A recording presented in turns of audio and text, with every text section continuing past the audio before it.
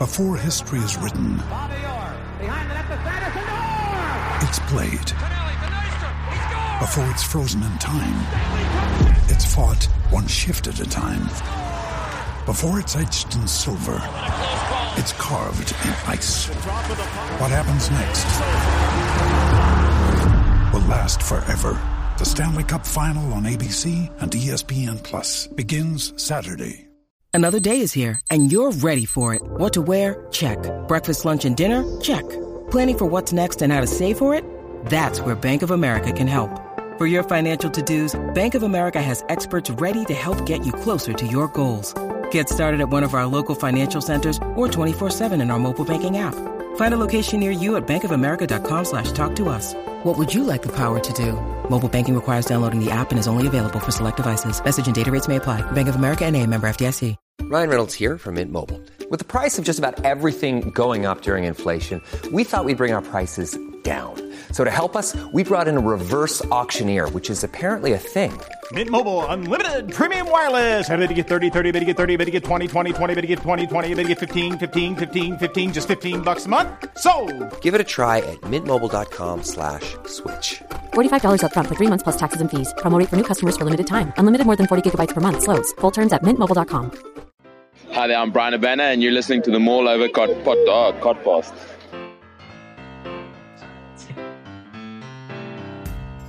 Hello and welcome to this week's Small Over Podcast, the only rugby podcast that gives you all the news, views and opinion on the weekend's rugby action, all with a West Country accent. You can follow us on Twitter. We are at Mall Over Podcast. We are Mall Over Rugby Podcast on Facebook. And you can find all of our podcasts, as well as lots of other sports-related podcasts on the Sports Social Network. I'm joined this week again by Ben. How you doing, mate? Good, thanks, mate. Good, good. To see you wear your Miami Dolphins cap. Can tell they're 3-0. Yeah, best start they've had in probably 30 years. I mean, it's the first time I've ever seen you wear that hat. So, that's one thing. And say again, mate. My best hat. Oh, you just save it for best. Save it for those 3-0 weekends. Yeah. And I'm also joined, as always, by the Lensman, who is NFL agnostic now, former Kansas City Chief. I think it's the way to go, mate. You with the NFL, I'm not from Kansas City. I don't know anyone from Kansas City. Never going to go there. Why do I support them? Not a single clue. It's not even in Kansas. It's not. And yeah, well, as listeners to this and all the long snapper will know, I've now decided to follow a player rather than a team.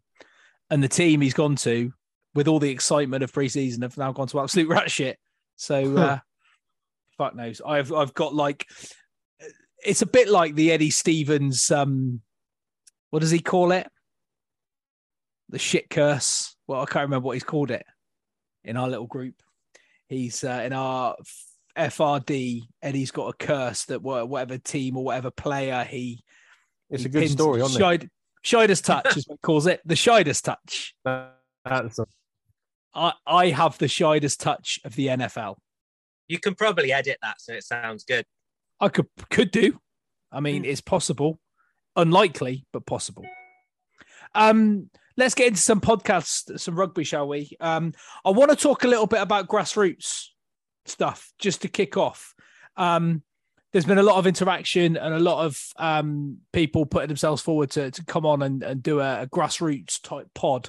Something that I really, really want to do, but I want to sort of plan it properly so we know exactly what we want to talk about. But the reason being is that last week I mentioned that I was going to be making a comeback for Newquay last week. Unfortunately, after going training, seeing me lay some boots on, Phil decided to call the game off rather than have me set foot on a pitch again. Which I'm not sure we had a front row, but more interestingly, we had three or four backs, all of which were over the age of 40. So not an ideal situation of a club of Newquay's stature, that's for certain. But what it did lead to was a wider point that it seems that Newquay aren't the only club in that situation. There are clubs. I know JB shared a an RFU screenshot where every single game in a single league was either a home or away walkover because teams just couldn't raise a side. Yeah, that's the team that I went training for a few times. Which one's that, mate? Ickenham Saints. Yeah. One of their players, Ian, is a member at my golf club. We play golf quite often together. It's a lovely little club, great atmosphere. They play out of Ruislip, out of their ground. They got their own little corner of the bar and stuff. But yeah, it's I think I said it's like the market's saturated down here. There's a lot of teams in that sort of northwest London area, and less players to go around them than ever, I think. Yeah, and I had conversations with people. There's been people in various WhatsApp groups and messenger groups, and trying to work out why. And one lad was like, "Oh yeah, but there's lots of self-employed people now, and they can't afford to get injured." And I mean, like that was a new thing. Like rugby hasn't always been full of self-employed people. Almost primarily, especially in Cornwall, there's been builders and farmers and whatever else. I mean, Ben's family almost entirely grew up playing rugby and were mostly farmers, Ben, anyway, weren't they? Well, yeah, exactly. Yeah, you don't want to be doing a lot of that work if you've smashed yourself up playing rugby, but I guess that has a part of it. Maybe employers or clients, if the people are self-employed, are maybe a little less understanding of sport injuries nowadays. But I think the problem is there's so many reasons it's going to be hard to actually sort it out. And I think 2 years of lockdown has got people used to not doing stuff all day Saturday. So I don't know. I wonder if Friday night under floodlights is an idea, or midweek. No, I think it is genuinely. Go on then. I thought you were just going to carry on then. Were you waiting for an invite? You don't usually stand on ceremony, Douglas. So I just think women are too gobby these days and don't let their husbands out. There we go. Maul over progressive opinions. I would say I had that opinion for men.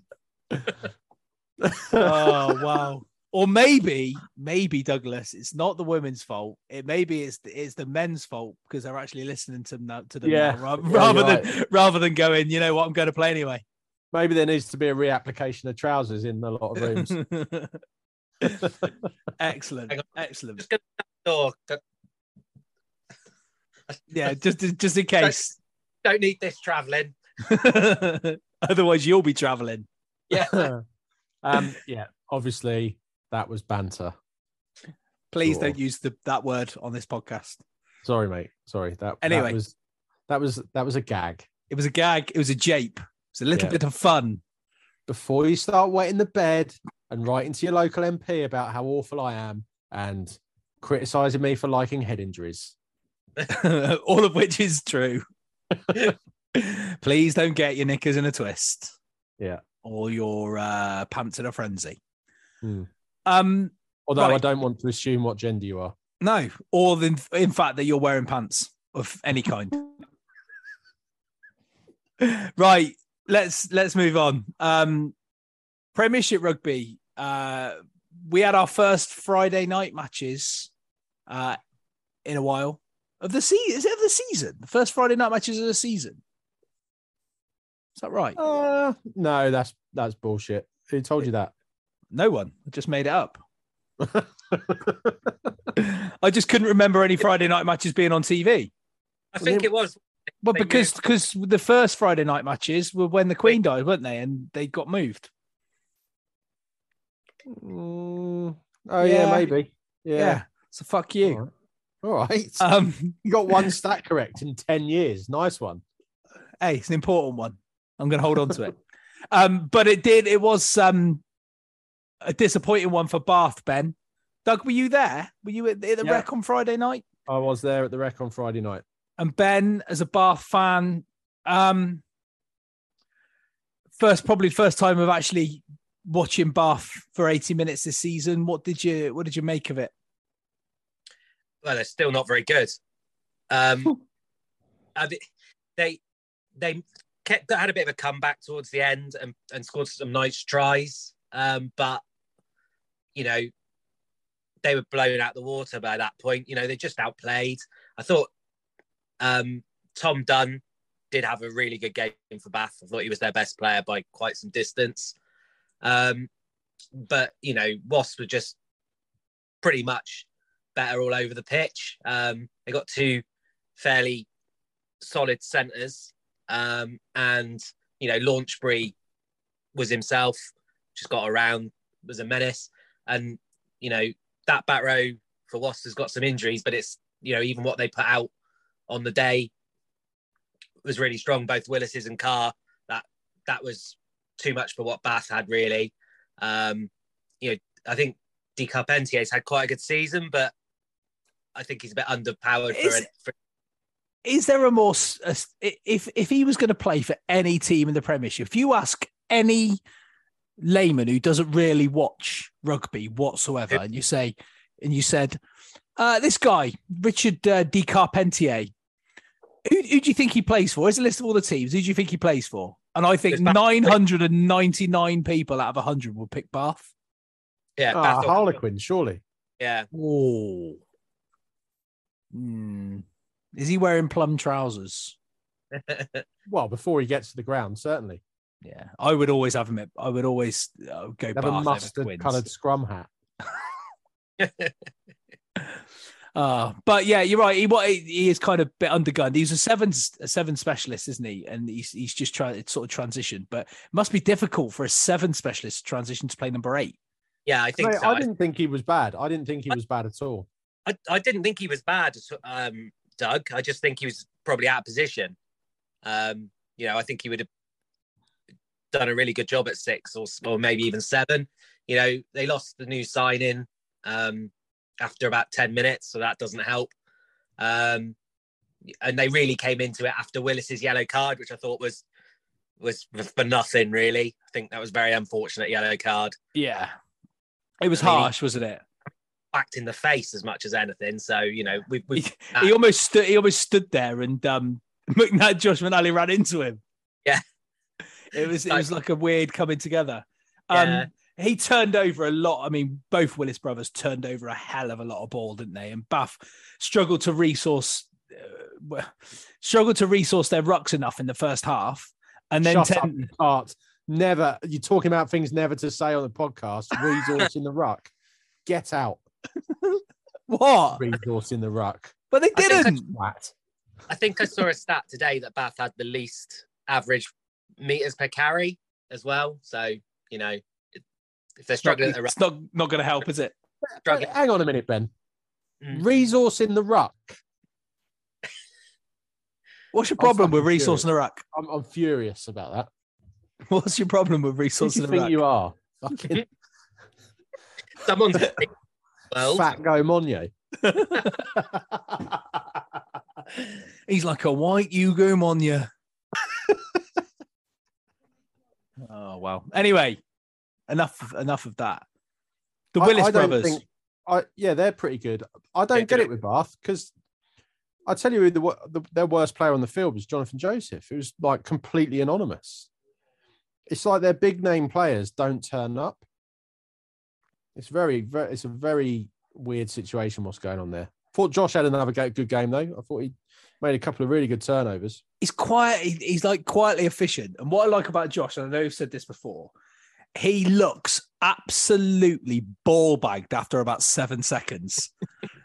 and then just looks exactly the same until 80 minutes.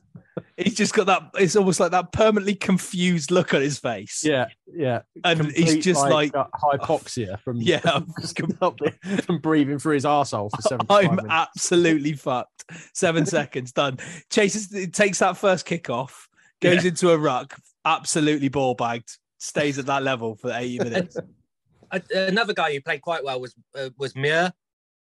Yeah, he always seems to have good games. Like you get him the ball, he causes problems. He always looks like he's going to fall over, though, doesn't he? He looks like when children first start running. Yeah. And they're basically in like a slightly uncontrolled fall. Yeah. And when he's in full tilt, do you remember that? Do you remember the episode of Friends where Phoebe goes running? It's a bit like that. Just arms and legs everywhere. I feel like if Mark Wood played rugby, he'd run like that. Yeah. He's if you look at Will Muir, he's almost like someone's got Mark Wood in a rack and just stretched him out. And then you get Will Muir. Yeah. I mean, I suppose the only positive for Bath is, it's unlikely they're going to get relegated now. So, No, I think they're a better side than last year. And they seem to have got roughly half the population of South Africa in the squad now. So hopefully some of those are but good. They've got all the shit ones, haven't they? Yeah. I mean, it's Sale hoovered up all the good ones, and then Bath when you order a South African off Wish. I did like the look of that guy that got injured before he went off, though. He seemed like a decent unit. The open side, Cloet. Yeah, I mean he was at Munster for quite a long time, and he was a good player for Munster in Europe. So I think he's a good signing. And then you've got Coetzee, Roux, and Schumann. Well, that could be any number of South Africans that play in the Premiership. I think every club's What are you talking about, mate? Quim Roux's Irish. Oh, sorry. Quinn O'Roux. Yeah. Quinn O'Roux. Oh, Jesus. I mean, Jonesy made a good point on Twitter when he said, you're in sort of semi trouble when you bring in Van Veltzer off the bench. I mean, he was a corpse when he left Saints. Yeah. They just managed to patch him up and keep him going at Worcester, and now he's at Bath. But I think he's there. I think he's a sort of a coaching, like a player coachy kind of role there. I think, but just been pressed into action. I thought Orlando Bailey looked decent as well. To be honest, I've not seen him have many good games, but he looked like he was in control. His kicking was good. I think that's a fair. Yeah, they need to just stick with him. I know they've got Piers Francis there now, but for me, they just need to plug Bailey and Ajomo in at 10 and 12 and just let them go. Like all season, just say, right, you're our guys. Let's see what you can do. Yeah. Because they're not going to achieve anything unless they stick by them. Well, it can't be worse than last year, can it? No, no, absolutely. If Bath are fully fit, they've got a really good backline, but they're never fully fit, and they haven't been for 15 years. You know, injury list is always enormous. So, I would say on Bailey though that there are at least 4 players of roughly the same age that I would put a 10 in front ahead of him. Yeah. So I'd probably put Finn Smith, Atkinson at Wasps, who was in the same game. Obviously Marcus Smith. I'd say he's on about the same sort of level as James Grayson, in that he can do a job, but he's not going to win the Premiership. Yeah. I think he's slightly more dynamic than Grayson, but you're right. He's never going to tear the world up, but you've got to give him. Bath have to give him the opportunity. They have to give him a sustained run of games.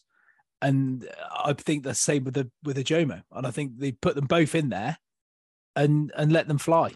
Like you said, there's no real consequences for them not doing that. So maybe that's the way forward.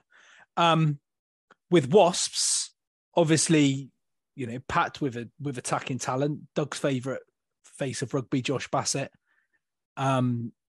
scoring another couple of tries. His face got an absolute pasting as well, didn't it? So almost rearranged. Yeah, enjoyed it. Any thoughts about what's going to happen to us? Obviously, we'll come on to Worcester in a little bit. Well, I think they're brown bread, aren't they? Well, all the reports are suggesting the same, and that they've got obviously ready cash to be able to continue to pay players and do whatever it is they're doing now. But that can't go on forever. Surely, I mean, until they're in a position where they can't pay their players and the administrator comes in and whatever, then they can carry on. But I can't believe it's in any way sustainable. So we'll have to just wait and see. I think this is something these Premiership clubs are going to have to look at, though. I mean, what is their end game? Because none of them are going to make Premiership money, football money, are they? They're not money-making enterprises. So anyone that buys into it needs to buy into it knowing that they're going to essentially break even at best.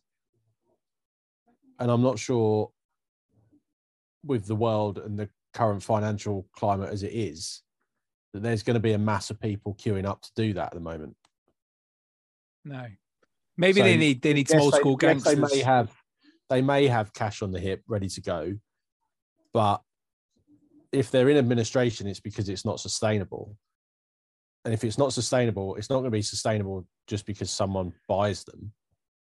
That person's got to buy them knowing they're going to take over basically a loss-leading business. They need one of those. They need one of those gangsters like that untold NHL story. To come in and start effectively. Maybe launder some money. They weren't sustainable when they were at Wycombe. They're not sustainable now. They've got their own ground. What's going to change?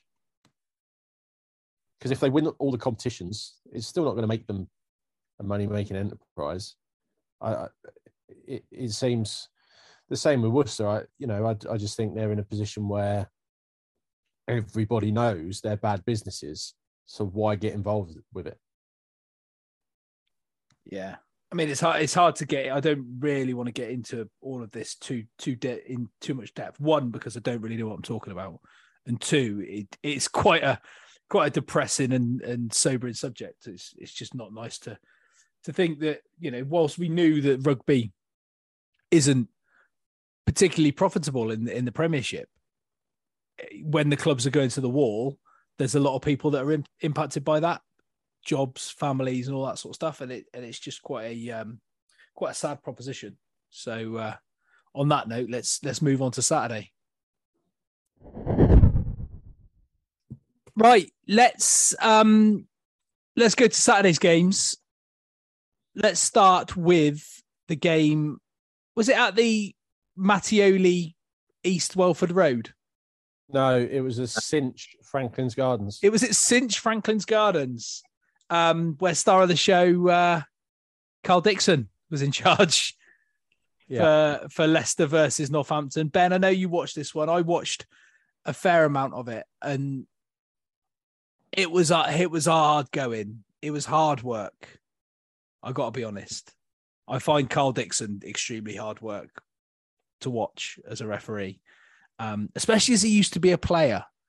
I just would have thought he would be far less fussy, and without wanting to just bag one individual for ages. It's quite frustrating that, given the fact that he's been there and done it, you think that he would have a bit more empathy, but he doesn't seem to. What was your sort of early takeaways on this game, Ben? Oh, I didn't think he made any outrageously bad decisions. It was just that all three of the yellow cards, you could have seen a reason not to give a yellow card at that point.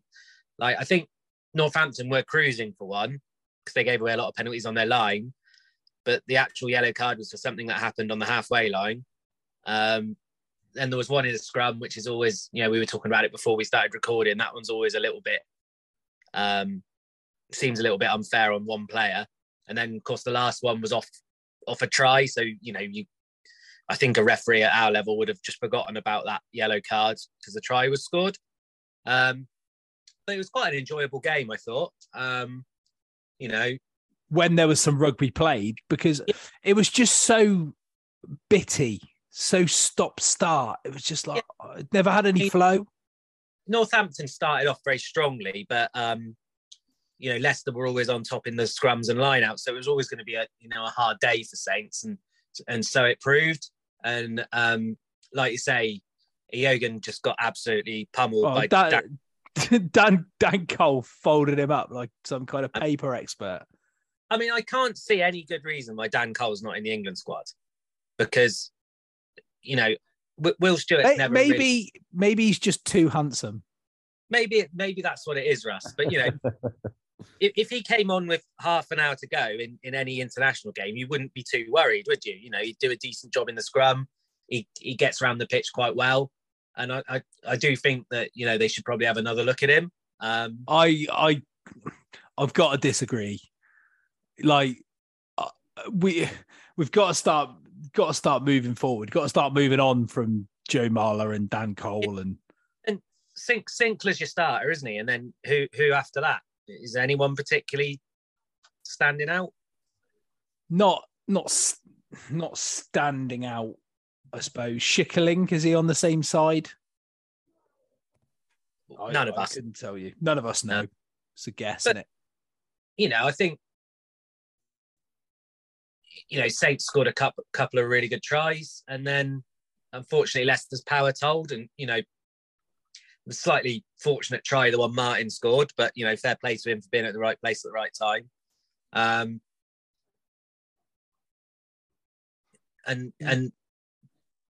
I mean, I'm trying to get through this game without saying anything about Stewart, but I was just pleased to see Stewart back. Well, he got himself on the score sheet, hasn't he? Got a hat-trick. Oh, he did. Yeah. But yet you didn't want to... He scored a hat-trick, but yet you didn't want to mention him. Yeah, he scored a hat-trick against a rugby league team. Yeah. Actually, one less than a rugby league team. Because of Carl Dixon's robo hand. Yeah. But, you know, it was... Nobody knows where the remote control's hidden. It's in the crowd somewhere, and it just depends which team's fan has it. And every time there's a breakdown, it just clicks a button and it automatically sends an impulse to put his hand up and blow a whistle. I see your point, but I think Leicester were always going to win, weren't they? I don't think so.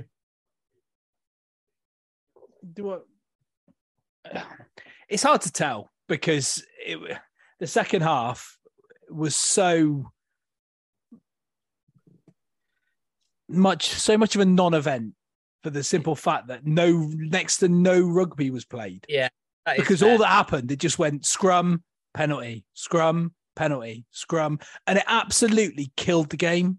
I felt sorry for it. For these scrum penalties, like it's sort of counter. Like I don't understand the punishment, because if you're getting pasted in the scrum, the last thing you should do as a referee is send someone from that scrum off, because you're just going to get pasted. If 8 men are getting pasted, 7 are certainly going to get pasted, and that's just going to lead to another penalty. And this is the point I was saying to Ben beforehand, right? Yes, you know, the matchup is Dan Cole bending Eogan in half, right? That is the matchup, the one-on-one matchup. However, the physics of a scrum mean that it's essentially 8 people against 8 people. It's not just one person. He's got a lock that's in behind him that should be helping him. Why is it always the front row that is the one getting the yellow card? I don't get it. Referees haven't got a fucking clue because about what's going on, just like everybody else in the ground. They sit together like that, and for those of you listening, which is all of you, I'm putting my fingers together in such a way where you've got... I wouldn't guarantee that. two scrums going against each other, and at any point in time, they both just go like that in a split second, and the referee in that split second decides, oh, it's you, or it's you. And how many times have you seen teams dominate a scrum, go scrum line out, scrum penalty line out, scrum on the 5 meter line, and then get turned over in the scrum? Oh, penalty against you. Because the referee does not have a fucking clue. So the way to stop it... My least favourite thing about that is when you get to the 5 metre line and then you get referees who cannot wait to call an offside on the goal line. Like it makes a blind bit of difference getting off whether your hands are 6 inches in front of the goal line or not. Yeah. It's just like they're itching to cause... like. for the penalty to be called, and it boils my piss, because then what you're left with is a situation where the only thing that's going to stop that penalty occurring is a try, because apparently getting over the goal line and not grounding the ball isn't enough of an advantage. No, absolutely. And so it's one of those things that Mark Atkinson, I don't know if you probably haven't listened to the Egg Chasers already this week. I listened to it on the way in the car today, but Mark Atkinson was on there and he was saying he has conversations with his dad about how his dad says, well, why does that happen? That shouldn't happen. And Mark Atkinson said, he goes, well, yeah, I know it shouldn't, but that's just how the game is these days. And it's the case with these advantage penalties and the scrum penalties. It is literally a complete lottery. As like one person, you can see, and you often hear a commentator will contradict what the referees said. It happens on BT Sport every single scrum. Happens every single scrum, and to that end, that just shows you that the penalty at the scrum has now become too much of a weapon. It needs to be. There needs to be like in Call of Duty when somebody gets a new loadout comes on a gun and it just ruins everything because everyone just uses that. No, setup. Mate, because I'm 40 years old and not a child. You're ginger and a cunt, though. I can't refute that. Well, they do this thing where they rebalance the. I haven't played Call of Duty for ages. I just they rebalance everything because something becomes too powerful for the game. It makes it unfair, and I think the scrum penalties need something. There needs to be something. Like if you're resetting scrums on the 5 meter line and that you're getting a penalty, then another penalty, then another penalty, then a yellow card, then another penalty, then another yellow card, and nothing's actually happening in the game. Maybe we need a situation whereby you can only have 2 consecutive penalties and then you've got to kick. You've got to make a decision, because what happened in that Saints game isn't good for a spectacle, is it? Like 12 against 15 isn't good for anyone. Yeah, and I agree. And there's two things. Not just me being a Saints fan saying that. There's more than one thing at play there. I mean, yes, the Saints were on a warning on their goal line, right? But they somehow managed to turn it over from a line out, maybe got up the pitch, and then he yellow carded Augustus at the halfway line, or even in the Leicester half, just because it was the next offence. And it was like, I mean, I get they're on a warning, but they're on a warning for persistent infringement on the try line. Like, that makes no sense. Mitchell yellow card. Once they've scored the try, as in like what Mitchell did had absolutely no impact on Leicester scoring a try. It had nothing. So what's the point in yellow carding him? Like, there wasn't one. So why not have a bit of common sense and go, you know what? Watch yourself, because if that had gone to ground and they'd lost the opportunity, you would have been in the bin. As it was, it wasn't even another phase. It was just like it went into hand and it went bang bang try. There wasn't any impact. Here's my feeling on what could rebalance yellow cards. Work it the same as ice hockey. So if you're yellow carded, you're off until the opposition score, and then you come back on. Yeah. You've served the penalty because the opposition have scored points. Yeah. Or I'd just say, like, the scrum penalty, I turn most scrum penalties into a free kick, and where you cannot ask for another scrum. So if it's a free kick, if the referee thinks that you've taken a scrum down, right, just by dropping it, it's a free kick. And if you're a 9 worth any of your sort, then you'd realise that 16 of the biggest blokes on the pitch are all having a big cuddle, and you've got the ball that you can tap and go with. That'll quicken the game up, and that'll allow more ball in play time. Because at the moment, it's time off, scrum, time on, kick, penalty, kick, line out. Invariably, somebody will knock it on. Another scrum, another penalty. I mean, I'd love to see the scrum completion to scrum penalty statistics over a course of a Premiership weekend. So how many scrums are awarded? And of those scrums, how many of those led to penalties, free kicks, and successful completions or resets?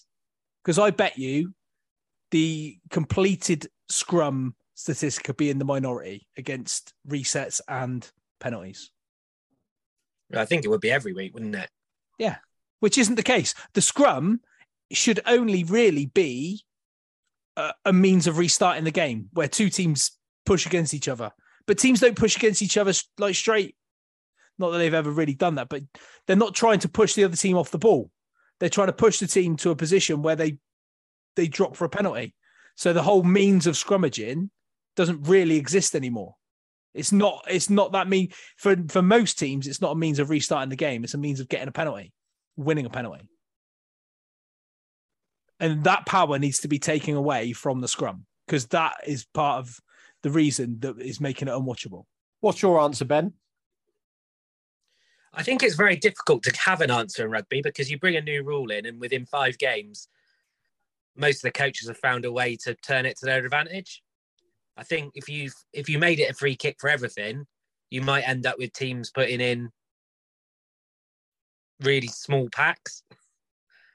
Well, they're trying to make the game safer. They make these like smaller hits and all that sort of stuff.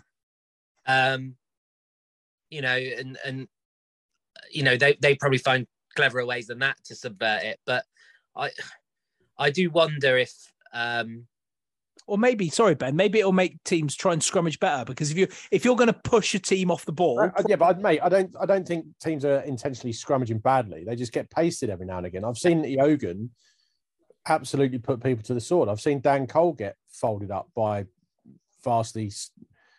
But I don't think teams necessarily are scrummaging to a point where they're trying to drive the other team off the ball. Russ, I think it'd be a shame to completely take it out entirely. So, for example, it was a long time ago, but there was a game where England just scrummaged Ireland off the park and just, they were pushing them back 10 metres. Well, England lost the World Cup final like that. Yeah, and if a team is doing that to someone, they deserve the penalty. I agree entirely. But I think anything like a slip or a slip bind or something like that, or sometimes they just slip and fall on their face and get a penalty against them, don't they? That's the point I'm making. The ones where they go in, the ball goes in, and within about a second, both teams have done that, and the referee's just made it up. I guess make it a free kick in that instance, but or a tap penalty. Maybe the penalty can't be kicked to touch; it can only be kicked either to goal or maybe not even to goal. Maybe you just have to tap it. Or can you correct me if I'm wrong about this, but when back in the day, if you were pushed off the ball in a scrum and you saw a scrum trundling down the pitch, and one team went completely over the top of the other, that wasn't a penalty. Your advantage is the fact that there are 8 men on the floor underneath your 8 men. Yeah. You've got a massive advantage. Yeah. But it seems to me now that a penalty, like just being pushed backwards in a scrum, is a penalty. Yeah. That doesn't need to happen. Is it partly because, not much the reason it is a penalty, but teams aren't so keen to attack from it? Phil would be the person to ask this, but if your pack's going forward that fast, it must be quite difficult for the number 8 to pick up the ball. So you risk be better. Yeah, exactly. But I think that might be one reason why teams are reluctant to go for it.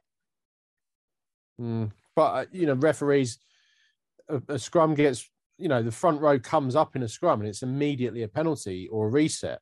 It's never just allowed to sort of progress to the point where the scrum's so dominant that your advantage is the fact that you've taken 8 men out of the game and your 8 men are on their feet. Also, if the ball's at the back of the scrum, get the fucking thing out.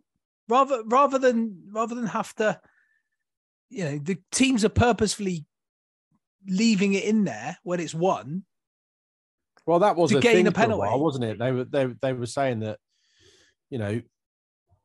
you're not going to win a penalty if the ball's at the back. You can use that. The ball's available to use. You've got to use it. It's the same as keeping it in at the bottom of a ruck, right? And from that regard. Yeah, use it. Use it.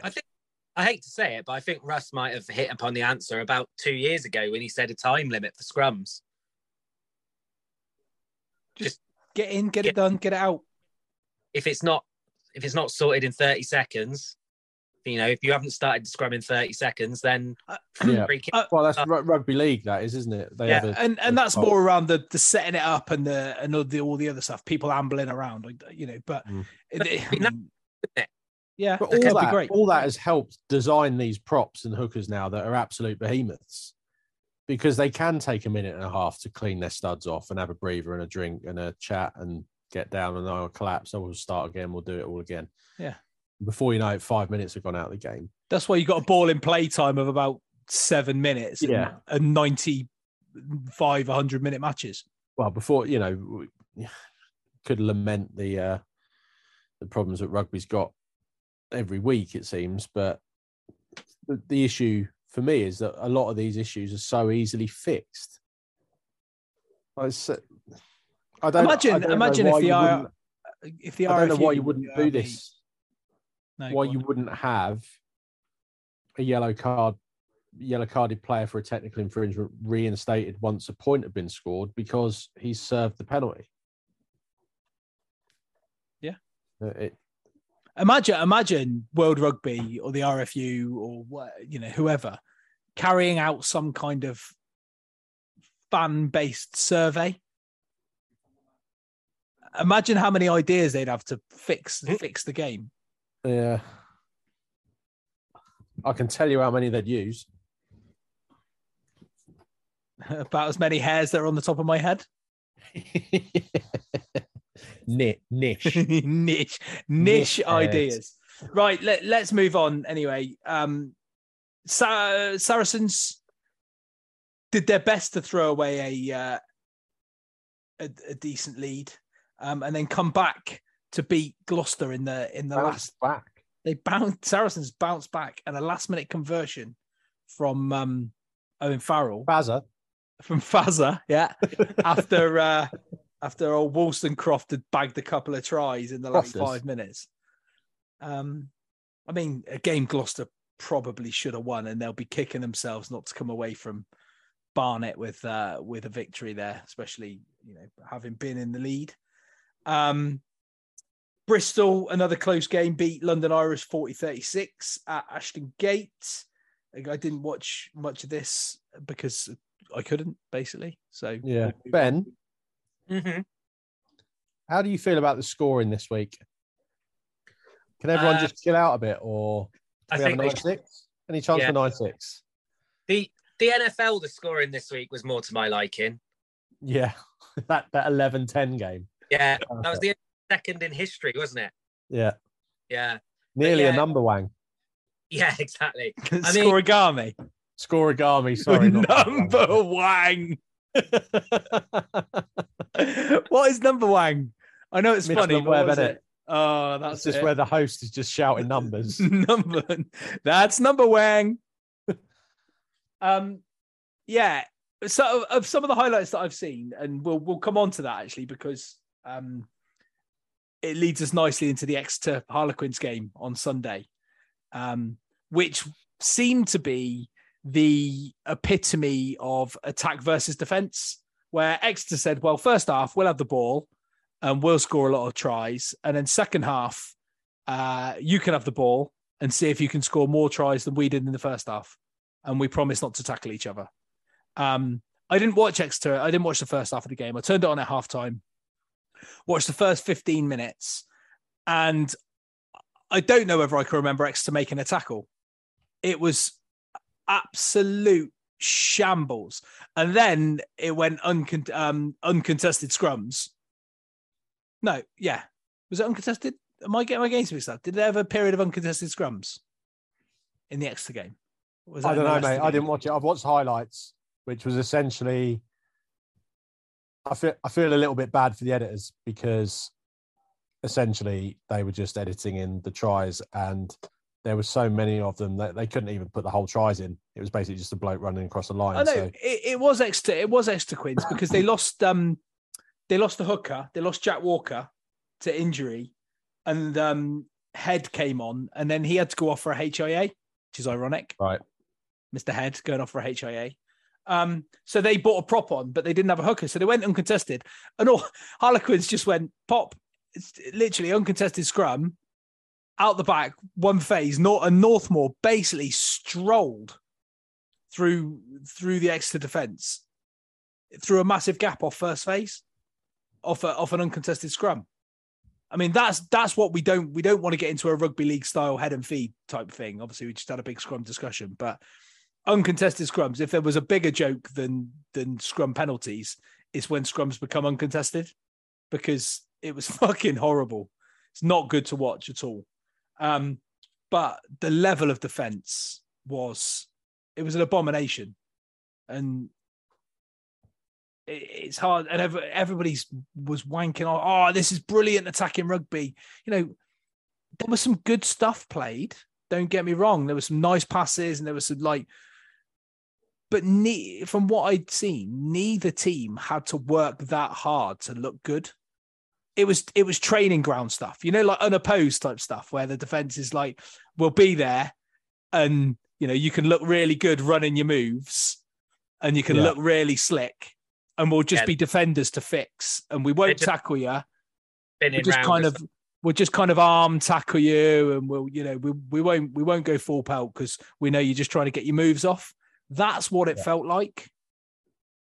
It was really strange. And then there was the final sort of piece of the jigsaw, the alleged forward pass at the end of the match, where Harlequins conveniently forgot about the forward pass for Murley for his try in the first half, both of which were marginal, neither of which could be conclusively proven either way. So they both just need to be either chalked off or left on and forgotten about. But Harlequins have liked to wank on about. The last 5 years of doing a rugby podcast has taught you nothing, Russ. It's the rugby fans love pleading absolute woe on themselves. Mm-hmm. True. You know, for every single decision, there's always a still frame that would prove otherwise. The absolute nausiness of it is, I don't even pay it any attention anymore. When you see this is absolute red card all day, it's like, next, don't care. Think there's been a rape up there. Some of the complaints will be false. Yeah. It's just nonsense. It wasn't a forward pass. You know why? Because the ref didn't give it.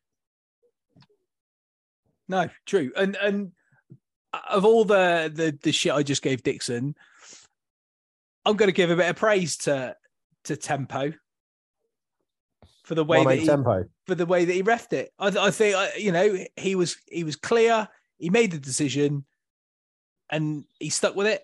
You know, they couldn't give him conclusive proof.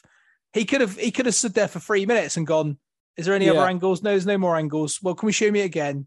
He could have done all of that, but instead he went, well, if there's no more angles, you can't prove to me it was forward. It stays as it is. Perfect. Yeah. Good refereeing. Thank you very much. Yeah. Wish there was more of that. He's basically saying, I've decided this. Yeah. And if anyone wants to come and have a chat with me after the game, we can have a chat after the game. Yeah. Perfect. And you know what? I care not for your opinions. Thanks, Tempo. Cheers, Tempo. It's it was nice to see, and I just wish, and I hate to keep banging on about the TMO because I've done it on countless occasions. That cunt, whoever it might be, needs to speak when spoken to. Who's that? Sorry, any of them, any TMO ever, just any of them. Speak when you're spoken to. For sure. Do not. Over the commentary. Yeah. Oh, there's a knock on there.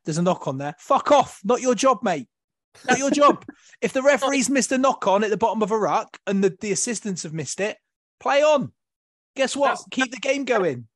That's not so bad if it's like, oh yeah, that was forward or something. It's when it's like right, I've spotted something 5 phases ago that I want you to come back and take a look at.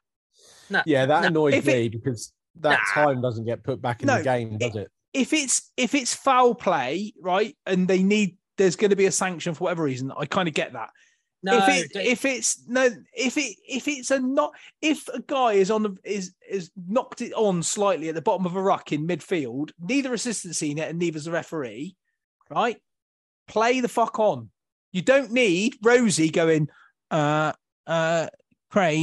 there's been a knock on there by Wasps number 4. No, don't need it.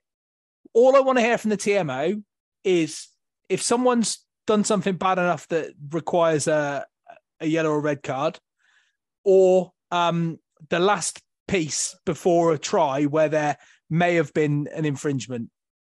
But it's very rarely something bad enough for a red card, is it? It's always, oh, you need to go back 5 phases because someone brushed someone else's chin. And it's just wasting so much time and it breaks up the game. And like, you might have just started to get a bit of interest in how this sort of move or phase is going. It's like, well, we got to stop and we got to go and see if someone brushed his jaw. It's just pointless. I don't really mind them saying, oh, there is a knock, but just going back that far just is a waste of time. I think it was Rugby Inside Line that said something about, oh, well, maybe we need to give more powers to the TMO. I was like, well, what's the fucking point? You may as well take the on-field referee out of it and have a fucking drone, a robot drone referee in it with a microphone. Engaging with anything that Wand ever has put on Twitter. It's fucking madness. Let's have robot referees. What rugby needs is more litigious action. Yeah. Less ball in play time and more TMO.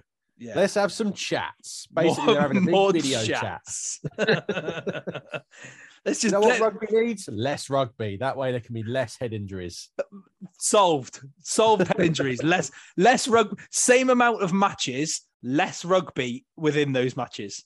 Same amount of matches, less rugby, more TMOs. It's a nice ref, but full of wires. Right.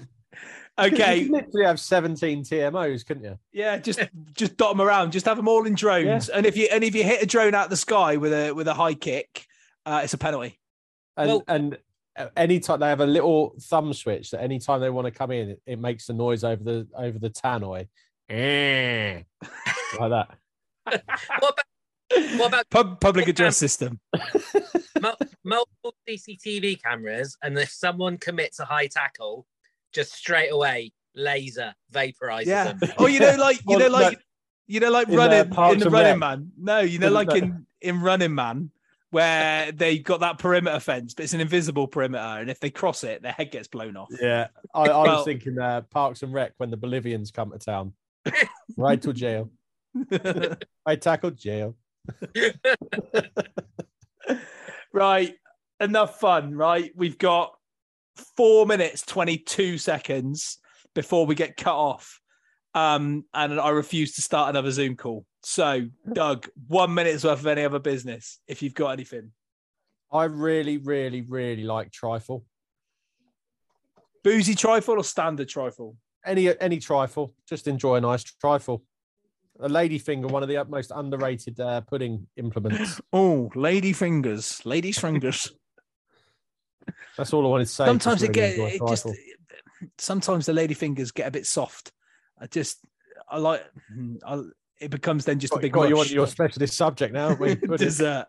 No, it just becomes a big mush. Big mush. Right, Ben, a minute for you. Big well done to my Uncle Chris, who hosted a barn party down on the farm. So did it turn into an all-night rave? It very much did turn into an Was it Millennium themed, hosted by Jack from Gladiators?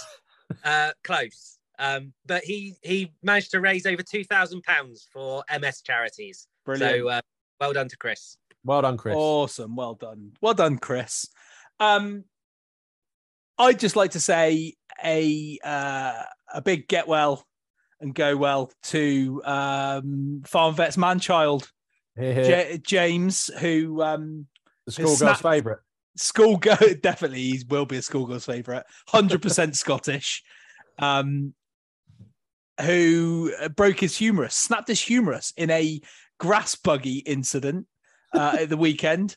Poor kid has been in Trillisk since Sunday night, dosed up on whatever. Still not been operated on. Having a great time.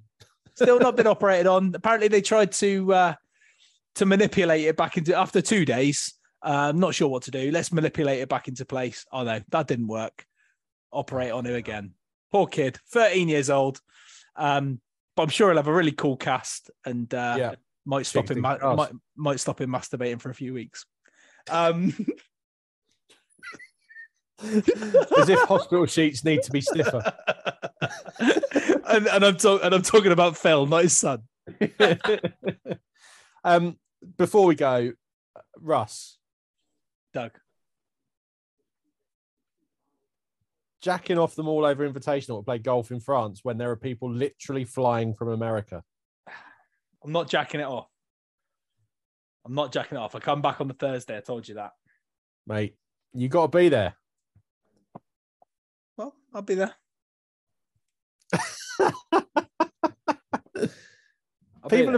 People have spent money, Russ. I'll be there. I mean, I'm not... Are you going to be there? So we definitely ain't playing golf at Trevose then, are we? Maybe. I mean, what's happened is I have a shit bloke. That's a fact, and my admin is horrific. You're a shit bloke. My ability to arrange anything, is fallen by the wayside. So my apologies, but we'll sort something out definitely, and I will endeavour to be present at the MOI in whatever guise that might find itself. So there you go. Anyway, let's get out of here before Doug abuses me anymore. We will see you all next week for some more Maulover, hopefully. We'll catch you later. Go well. It is. Russ. Yeah. Let's talk tomorrow about sorting out this other thing.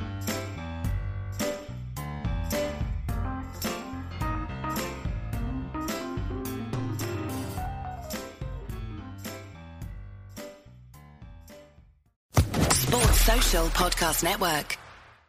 Hello, it is Ryan, and I was on a flight the other day playing one of my favorite social spin slot games on ChumbaCasino.com. I looked over at the person sitting next to me, and you know what they were doing? They were also playing Chumba Casino. Coincidence? I think not. Everybody's loving having fun with it. Chumba Casino is home to hundreds of casino-style games that you can play for free anytime, anywhere, even at 30,000 feet. So sign up now at ChumbaCasino.com to claim your free welcome bonus. That's ChumbaCasino.com and live the Chumba life. No purchase necessary. VGW. Void where prohibited by law. See terms and conditions. 18+.